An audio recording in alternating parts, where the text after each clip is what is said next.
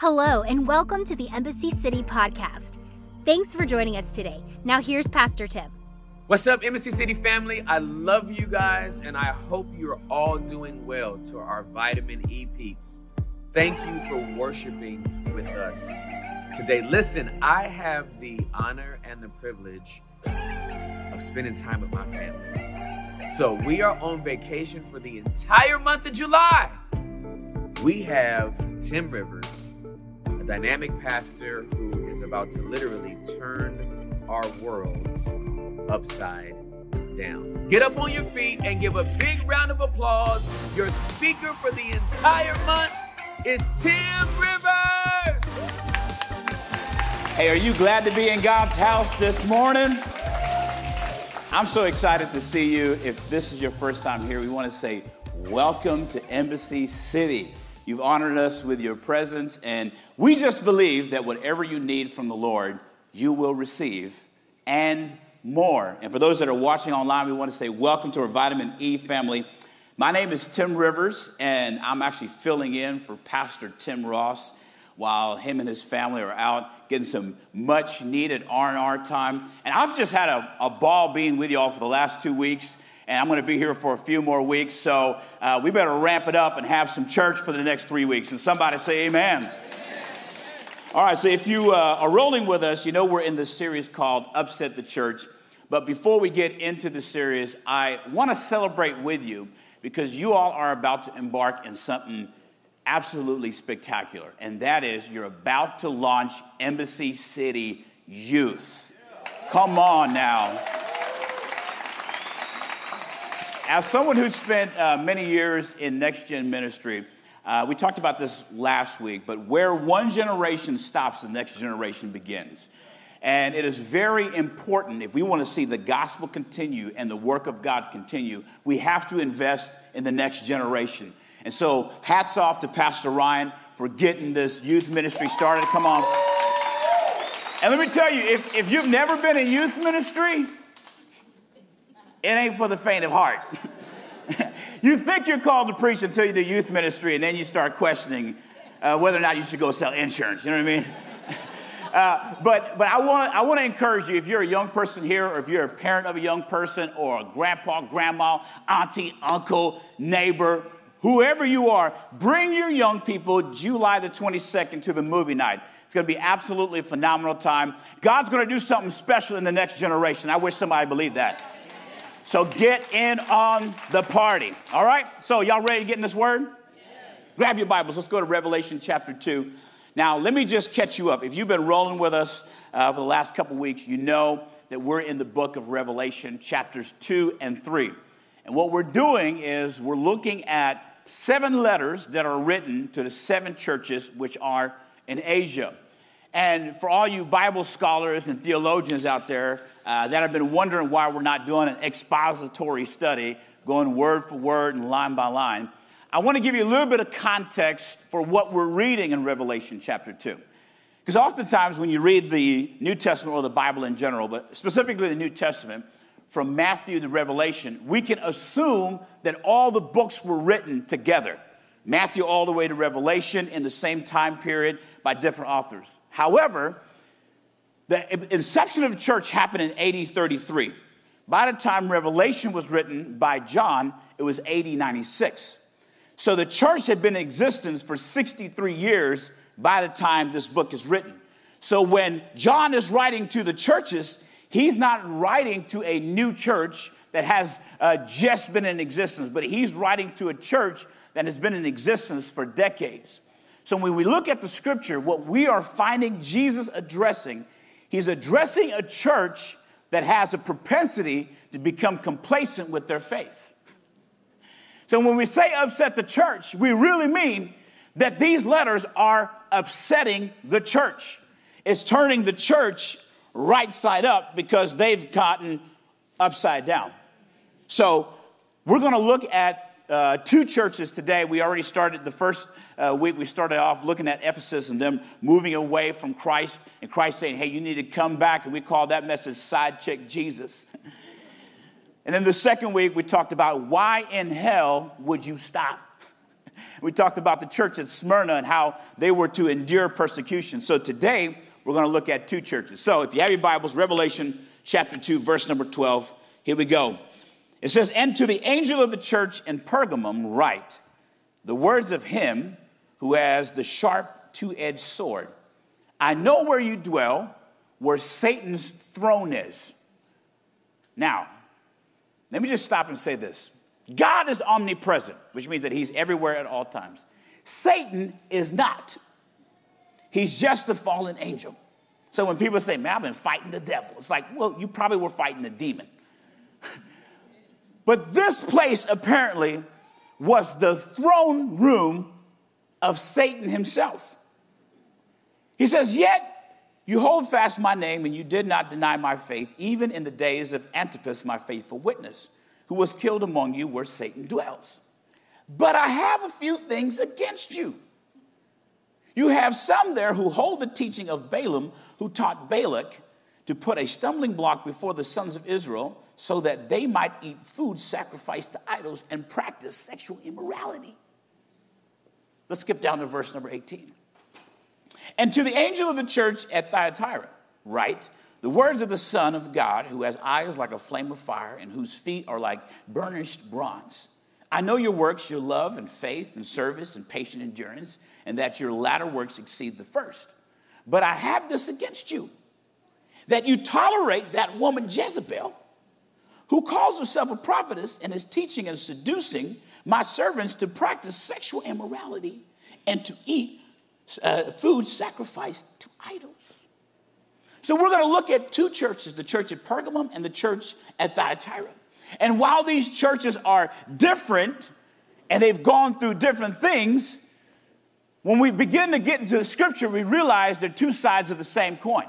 See, Pergamum was a place where a lot of idolatry was. It was the epicenter of pagan worship. They had temples built to Zeus and Athena and all types of other gods. And what was happening with the church at Pergamum is that they were having a lot of pressure from outside the church to conform to the ways of the world. And some of the church folk were getting involved in pagan worship while at the same time worshiping in the house of God and blurring the lines of Christianity. So much so that the world around them couldn't tell whether they were Christians or they were pagans. And the result of them blurring the lines was that they practiced sexual immorality and ate food offered to idols. The church at Thyatira was a little different because they weren't as surrounded by pagan practices. But what they were dealing with is they were dealing with pressure from inside the church to compromise. Can I tell you that pressure to compromise doesn't always come from the outside? In fact, Peter, when he wrote to the church, he said, "There are false teachers among you." In other words, in the church house, there can be false teachers. And this prophetess Jezebel was preaching heresy, and some of the church folk, while singing in the choir, were still adopting practices that were heretical. And guess what the results were? Eating food offered to idols and practicing sexual immorality. So what Jesus is writing when he's writing to the church at Pergamum and the church at Thyatira, he's saying, church, I want you to stop blurring the lines between what is right and wrong. Because here's the problem. When you profess to be a Christian, but your life don't reflect it, it confuses people. So for the next few moments, I want to preach on this thought: counterfeit Christianity. Counterfeit Christianity. Let's pray. Heavenly Father, we thank you so much for your goodness and your mercy. Thank you for drawing us to your house. I pray that you would open up your word. In the next few moments, let our hearts be good soil upon which the word is planted, and help us to bear fruit of it. We thank you, Lord God, for the great work that you're about to do in this place. Change us from the inside out. In Jesus' name. And somebody say amen. So if you've been around in the last few months, and really probably the last year, you know that there is kind of a trend among Christians called deconstruction. And there's a lot. If you're a millennial, if you're a Gen Zer, you know that this is kind of a hot topic. Everyone is talking about being a deconstructionist. In fact, I've met tons of people that right now are going through deconstruction. So let me define what deconstruction basically is. Deconstruction means that you take something and you reduce it down to its constituent parts for reinterpretation. And deconstruction is not inherently wrong. In fact, if you go back to the 16th century, there's a man by the name of Martin Luther who was experiencing the church in a new way. He heard what the church was professing to be, but what he saw didn't match what he felt like was written in the scriptures. And so he began to deconstruct his faith. He began to pull things apart and wonder, is this right or wrong? Is this faith or fear? Is this doctrine or false? And when he reduced it down, he realized that the church no longer looked like what the scripture intended the church to look like. So he wrote what is called the 95 Thesis. And the 95 Thesis, it basically said two things. One, that the Bible itself, sola scriptura, the Bible itself is the sole authority on religion. And number two, that Christians are saved by grace through faith. There's nothing they can do, no deeds they can do to save themselves. And it is this belief and this deconstruction that led to what was known as the Reformation. And can I tell you, every great revival, every great reformation, every great awakening happened as a result of deconstruction. Now, if you're in this place and you're deconstructing your faith, let me help you. Because deconstruction without plans for reconstruction only ends up in destruction. So when you pull your faith apart, make plans to put it back together. Because if you don't, then you will just end up being destructed. The best part about deconstruction is that when you begin to pull things apart and you look at it, you find out what is real and what is fake. You find out what is authentic and what is counterfeit. When you begin to pull things apart, you see the intricate details of what makes it, and you see, is this right or is it wrong? Is it real or is it fake? Is it authentic or is it counterfeit? So as I began to study the word and we're looking at this counterfeit Christianity, the Lord led me to the scripture in Acts chapter 19. And you may have heard this story before, or you may not have. But I think it's a fascinating story, and I want to share it with you. So Acts chapter 19, verse number 11. Here's what it says. And God was doing extraordinary miracles by the hands of Paul, so that even handkerchiefs or aprons that had touched his skin were carried away to the sick, and their diseases left them, and the evil spirits came out of them. Think about how phenomenal that is. That people that want to get healed ain't even bothering coming to Paul. They're like, yo, run up there, touch this handkerchief to his skin and bring it back so I can get my healing. And it was actually happening. Then this is what the scripture says. Then some of the itinerant Jewish exorcists undertook to invoke the name of the Lord Jesus over those who had evil spirits, saying, I adjure you by the Jesus whom Paul proclaims. Now 7 sons of a Jewish high priest named Sceva were doing this. But the evil spirit answered them. I think this is so funny. Jesus, I know. And Paul, I recognize. But who you is? And the man in whom was the evil spirit leaped on them, mastered all of them, and overpowered them, so that they fled out of that house naked and wounded. I think this is absolutely hilarious. Because let me give you a little bit of context. Paul, you can read about his conversion experience in Acts chapter 9. Paul has this amazing conversion experience. He's on his way to persecute more of the believers. And he's on the road to Damascus, and there Jesus appears to him. He strikes him with blindness, and then he begins the process of being converted. Then he's converted, and he goes under tutelage with the apostles, and then he begins to minister. And as he is ministering, God begins to do phenomenal things through Paul and Peter and the rest of the apostles. I mean, blinded eyes are being opened. Lame legs are beginning to walk again. Deaf ears are being unstopped. The dead are being raised. Phenomenal things. Revival is breaking out all over the place. In fact, God was using Paul so much that the scripture says that through the ministry of Paul, all of Asia heard the gospel in the space of 2 years. So Paul is doing what Paul is doing. He's just doing what God's called him to do, and great things are happening. But can I tell you that anytime God begins to do great things in your life, it ain't just the saints that notice.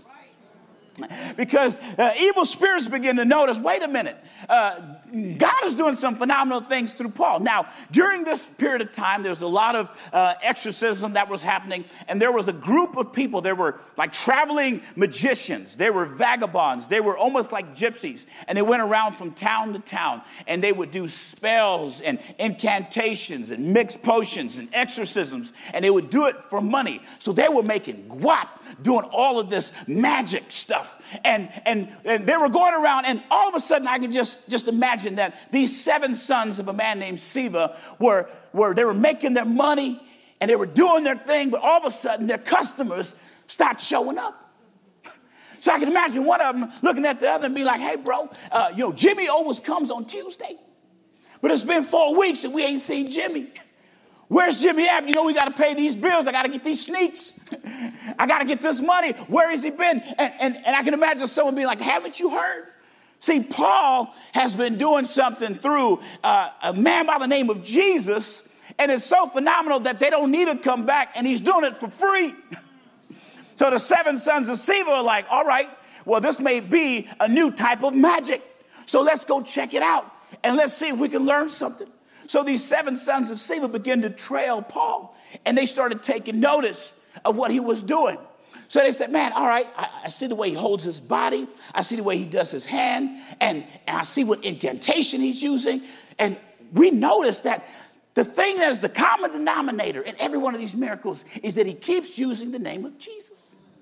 There seems to be some kind of power, some kind of miraculous power in the name of Jesus. So the scripture says they got brave. They started thinking that they got it figured out, so they all got together. And I can imagine the 7 sons. You got to elect somebody to try it out first. So they were looking at each other. It's probably the youngest son. I'm the youngest in my family, and it was probably the youngest son. And they say, hey, bro, you go try it out. We're going to stand right here. So the youngest son of Sceva, he goes up, and he's like, all right, let's find the most demon-possessed person and see if it works. So they find the person that's demon-possessed, and they're like this, hey, bro, we adjure you, or we cast out you in the name of Jesus. And by the way, in case you're wondering which Jesus we talking about, we don't want you to get confused. It's the Jesus that Paul proclaims. Nothing happens. And it is this point that the 7 sons of Sceva begin to get nervous. Because the evil spirit, whatever he was doing, rolling on the floor, frothing at the mouth, whatever. You watch the movies and they always creeping around, stopped in his tracks, looked up at him and said, now, fellas, Jesus, we know him. In fact, we were right there when he led captivity captive. We know that he got power over death, hell, and the grave. We know that there ain't no stopping him. Satan himself couldn't get him down. So we know Jesus, and we ain't messing with him. And Paul, man, he's been messing up our lives for the last few years. He's been casting us out of all kinds of stuff. Like, we don't like Paul, and we recognize Paul, but you... Hey, listen. We'll do it for Paul, and we'll do it for Jesus, but who is you? Rolling up here thinking that we're going to leave because you tell us. And the scripture says that the man in whom the evil spirit was leapt on all 7 of them, overpowered them, beat their clothes off, and sent them down the street butt naked. How embarrassing is that? And we read the story and we're like, why did they try it? Well, it's because the 7 sons of Sceva were trying to experience a miracle without knowing the miracle worker. They were trying to experience power without having the power. They wanted to look like it. They used the same ingredient. They used the same verbiage. But baby, there ain't nothing like the real thing. You can try to fake it until you make it with everything else except for Christ. You got to have the real thing. But here's the problem. Many of us are dealing with the same dilemma. Because there are so many people that will say they are godly and Christian, but their lives don't reflect it. They want to back it up on Friday and sing in the choir on Sunday. Oh, Lord have mercy. They want to have an affair on Thursday, but preach on Sunday. And Jesus said, I ain't going to deal with that, because there ain't going to be no counterfeit Christianity. You see, in the church right now, we're dealing with a lot of counterfeit Christianity. People that want to express, I'm sorry, I'm just in the Bible. I'm just a messenger. Remember, we're upsetting the church. What Jesus is writing to the church of Thyatira and Pergamum is like, hey, I know that you are enduring all kinds of stuff, but let me tell you something. There is a line that I've drawn. There ain't no gray about what Christianity is. There ain't no gray in the Bible. It's black and white. Our interpretation may be gray, but the Bible says what the Bible says. Oh, y'all don't believe me. All right. So the reason why most of us, here's the thing. When we look at getting the real thing, a lot of times we will notice that the real thing costs extra. It's got an expensive price. And it's going to require sacrifice. And it's going to require us to say no to some things so we can say yes to the real thing. And here's the thing. Because many of us think that it's too expensive for the real thing, and it costs too much, and it requires too much sacrifice, we will settle for a fake imitation of the real thing. But here's the thing about counterfeits. Counterfeits seem real until they're next to the real thing. See, the 7 sons of Sceva were making guap because what they were doing looked real until the real thing showed up and showed them off. Because, see, authenticity exposes counterfeit. Oh, I'm preaching now. Okay, y'all still don't believe me. All right. So let me break it down for you. I wanted to go out and buy something really expensive, a nice piece of material, a nice piece of clothing. I wanted to go out and buy that Gucci to show you just how it looks when you buy something authentic and real. But since I ain't got that kind of cheddar, just to be throwing down a few $100s for a sermon prop, I went to Walmart and I bought me a white shirt. Then I went to the office supply section and I bought me some transfer paper. And I went home and got on my inkjet printer and I printed myself a Gucci shirt.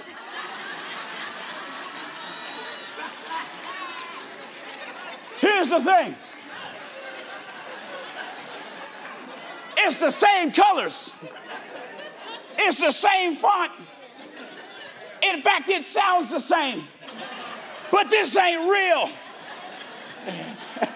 And too many of us are walking around with Gucci with a CH. And God said, I ain't having none of it. There are too many counterfeit Christianity. Here's the thing. I can tell you all day long, I got a Gucci shirt. I can tell you all day long, hey, look at the colors, I got a Gucci shirt. And some of y'all were looking through that and y'all were like, man, he spent some guap on that shirt. Because you really didn't know.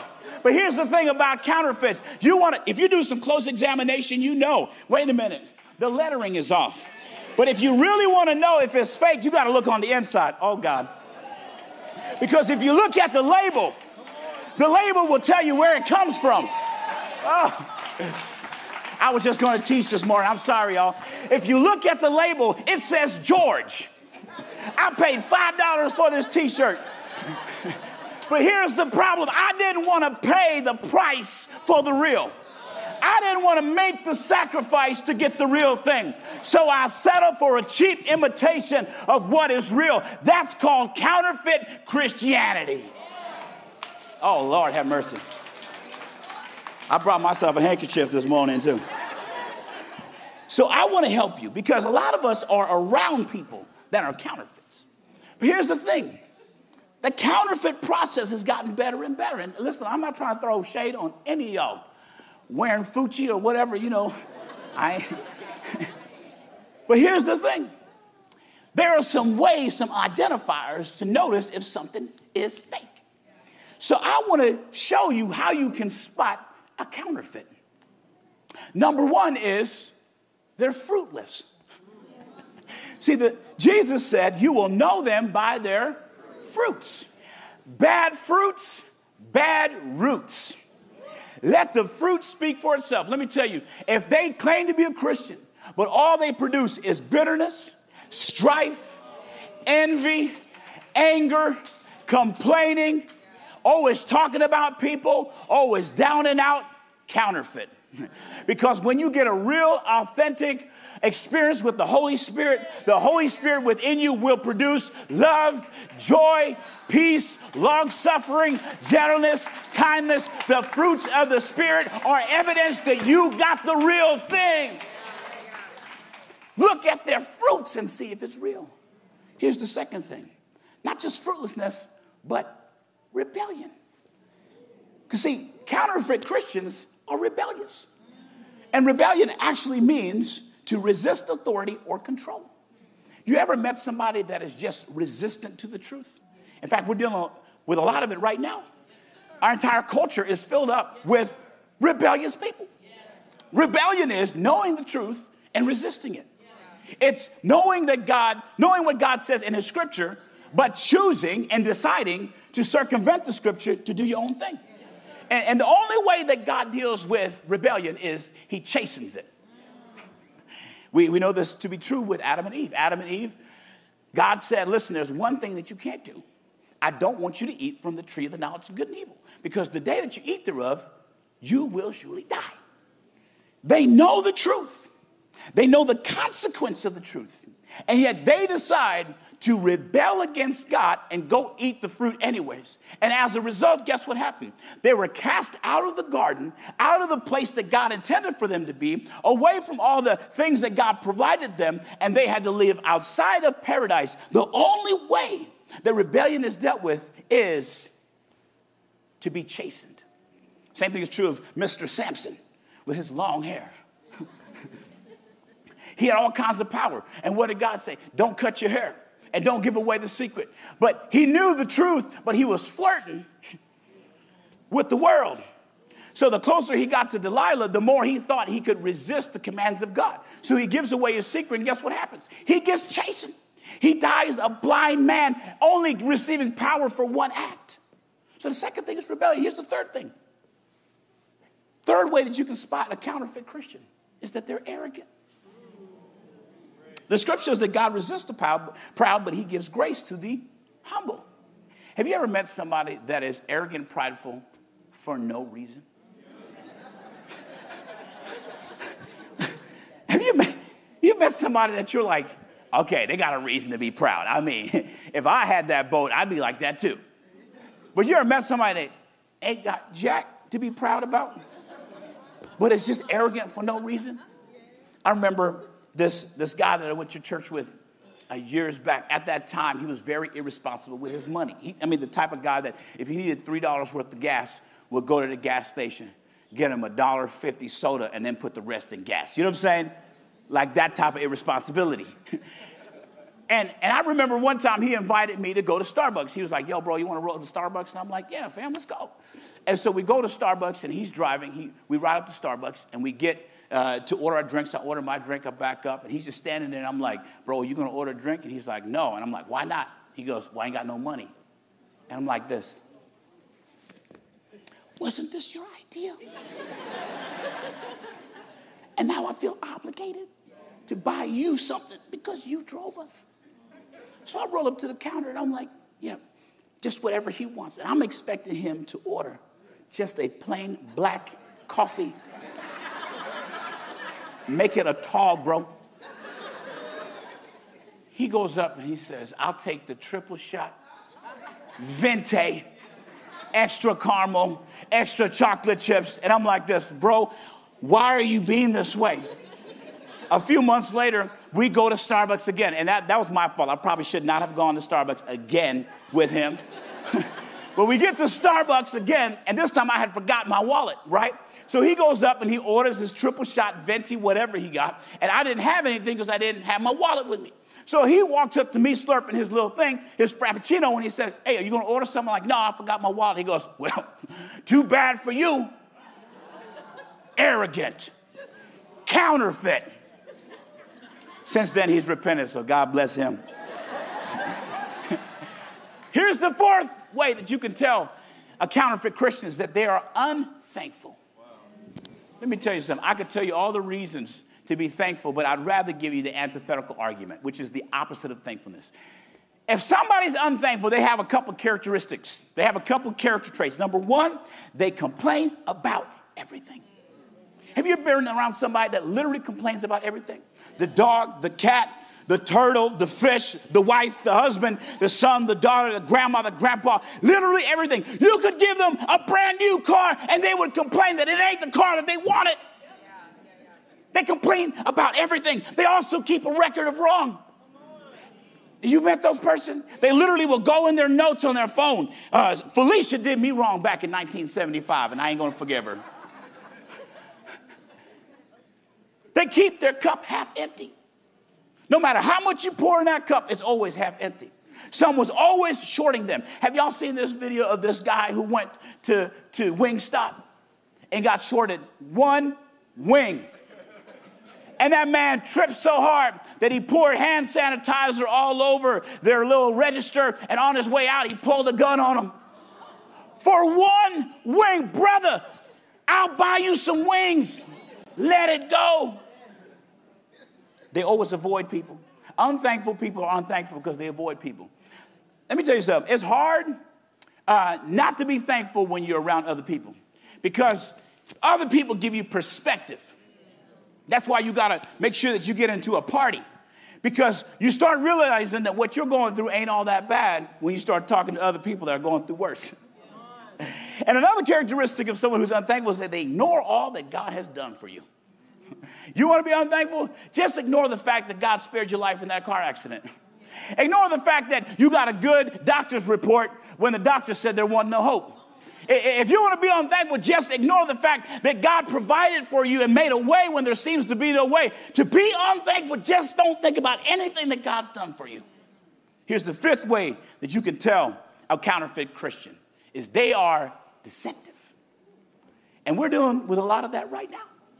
People who will tell you that the Bible is optional or that scriptures are not relevant for today. Can I tell you that we as pastors and preachers have an obligation to exegete the scripture? That means to pull out what the scripture means. We can't eisegete. Eisegete means to put your own interpretation to the scripture. A lot of pastors will put their own interpretation to the scripture and try to present it as fact. That is deceptive. In fact, Peter said, you better be careful, because there are going to be false teachers that creep in among you, and they will preach heresy and they will deceive many. Paul said that if we or any angel come preaching any other gospel, let them be accursed. Stay away from deceptiveness, because deception is just a product of a counterfeit Christian. Now, I don't know if you were paying attention, but fruitlessness, rebellion, arrogance, unthankful, and deceptive, it's an acronym for one word: fraud.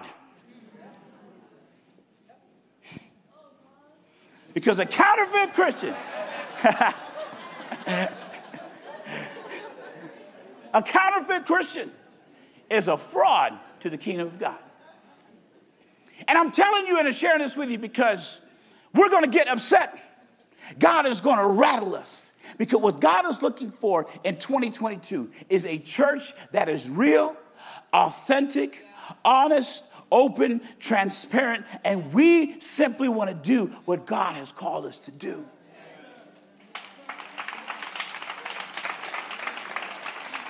When Jesus wrote through the penmanship of John to the churches at Pergamum and Thyatira, he didn't ignore the pressure to compromise. Jesus didn't say that you wouldn't have pressure and influence in your life, both externally and internally, to compromise. We all have an option to compromise. And often we will compromise because the real thing seems to cost too much. It seems to require too much. It seems to require too much of a sacrifice. But can I tell you, here's good news, because Jesus already paid it all. You can have the real thing because the real thing done paid the price. So many of us are like the people in Pergamum and Thyatira. we're dealing with pressure to compromise, wanting to do the will of God, not willing to let go and backslide, but at the same time wrestling through these temptations and desires to fulfill the flesh. But the scripture says, be not conformed to the world, but be transformed by the renewing of your mind. When you come to a place where you realize, man, I've been going through the motion of being a Christian without truly honing in to be a Christian. Maybe you had a conversion experience, and maybe that's where it stopped. Maybe you are a convert, but you're not a disciple. Well, I'm here just to preach the word and tell you that God wants you to be an authentic, true, real Christian. No games played. No act here. No curtain calls here. Because being authentic is going to require you to be, as Pastor Tim always says, hot, honest, open, and transparent. And it's uncomfortable. See, the church at Pergamum, they felt uncomfortable going to the market and being different.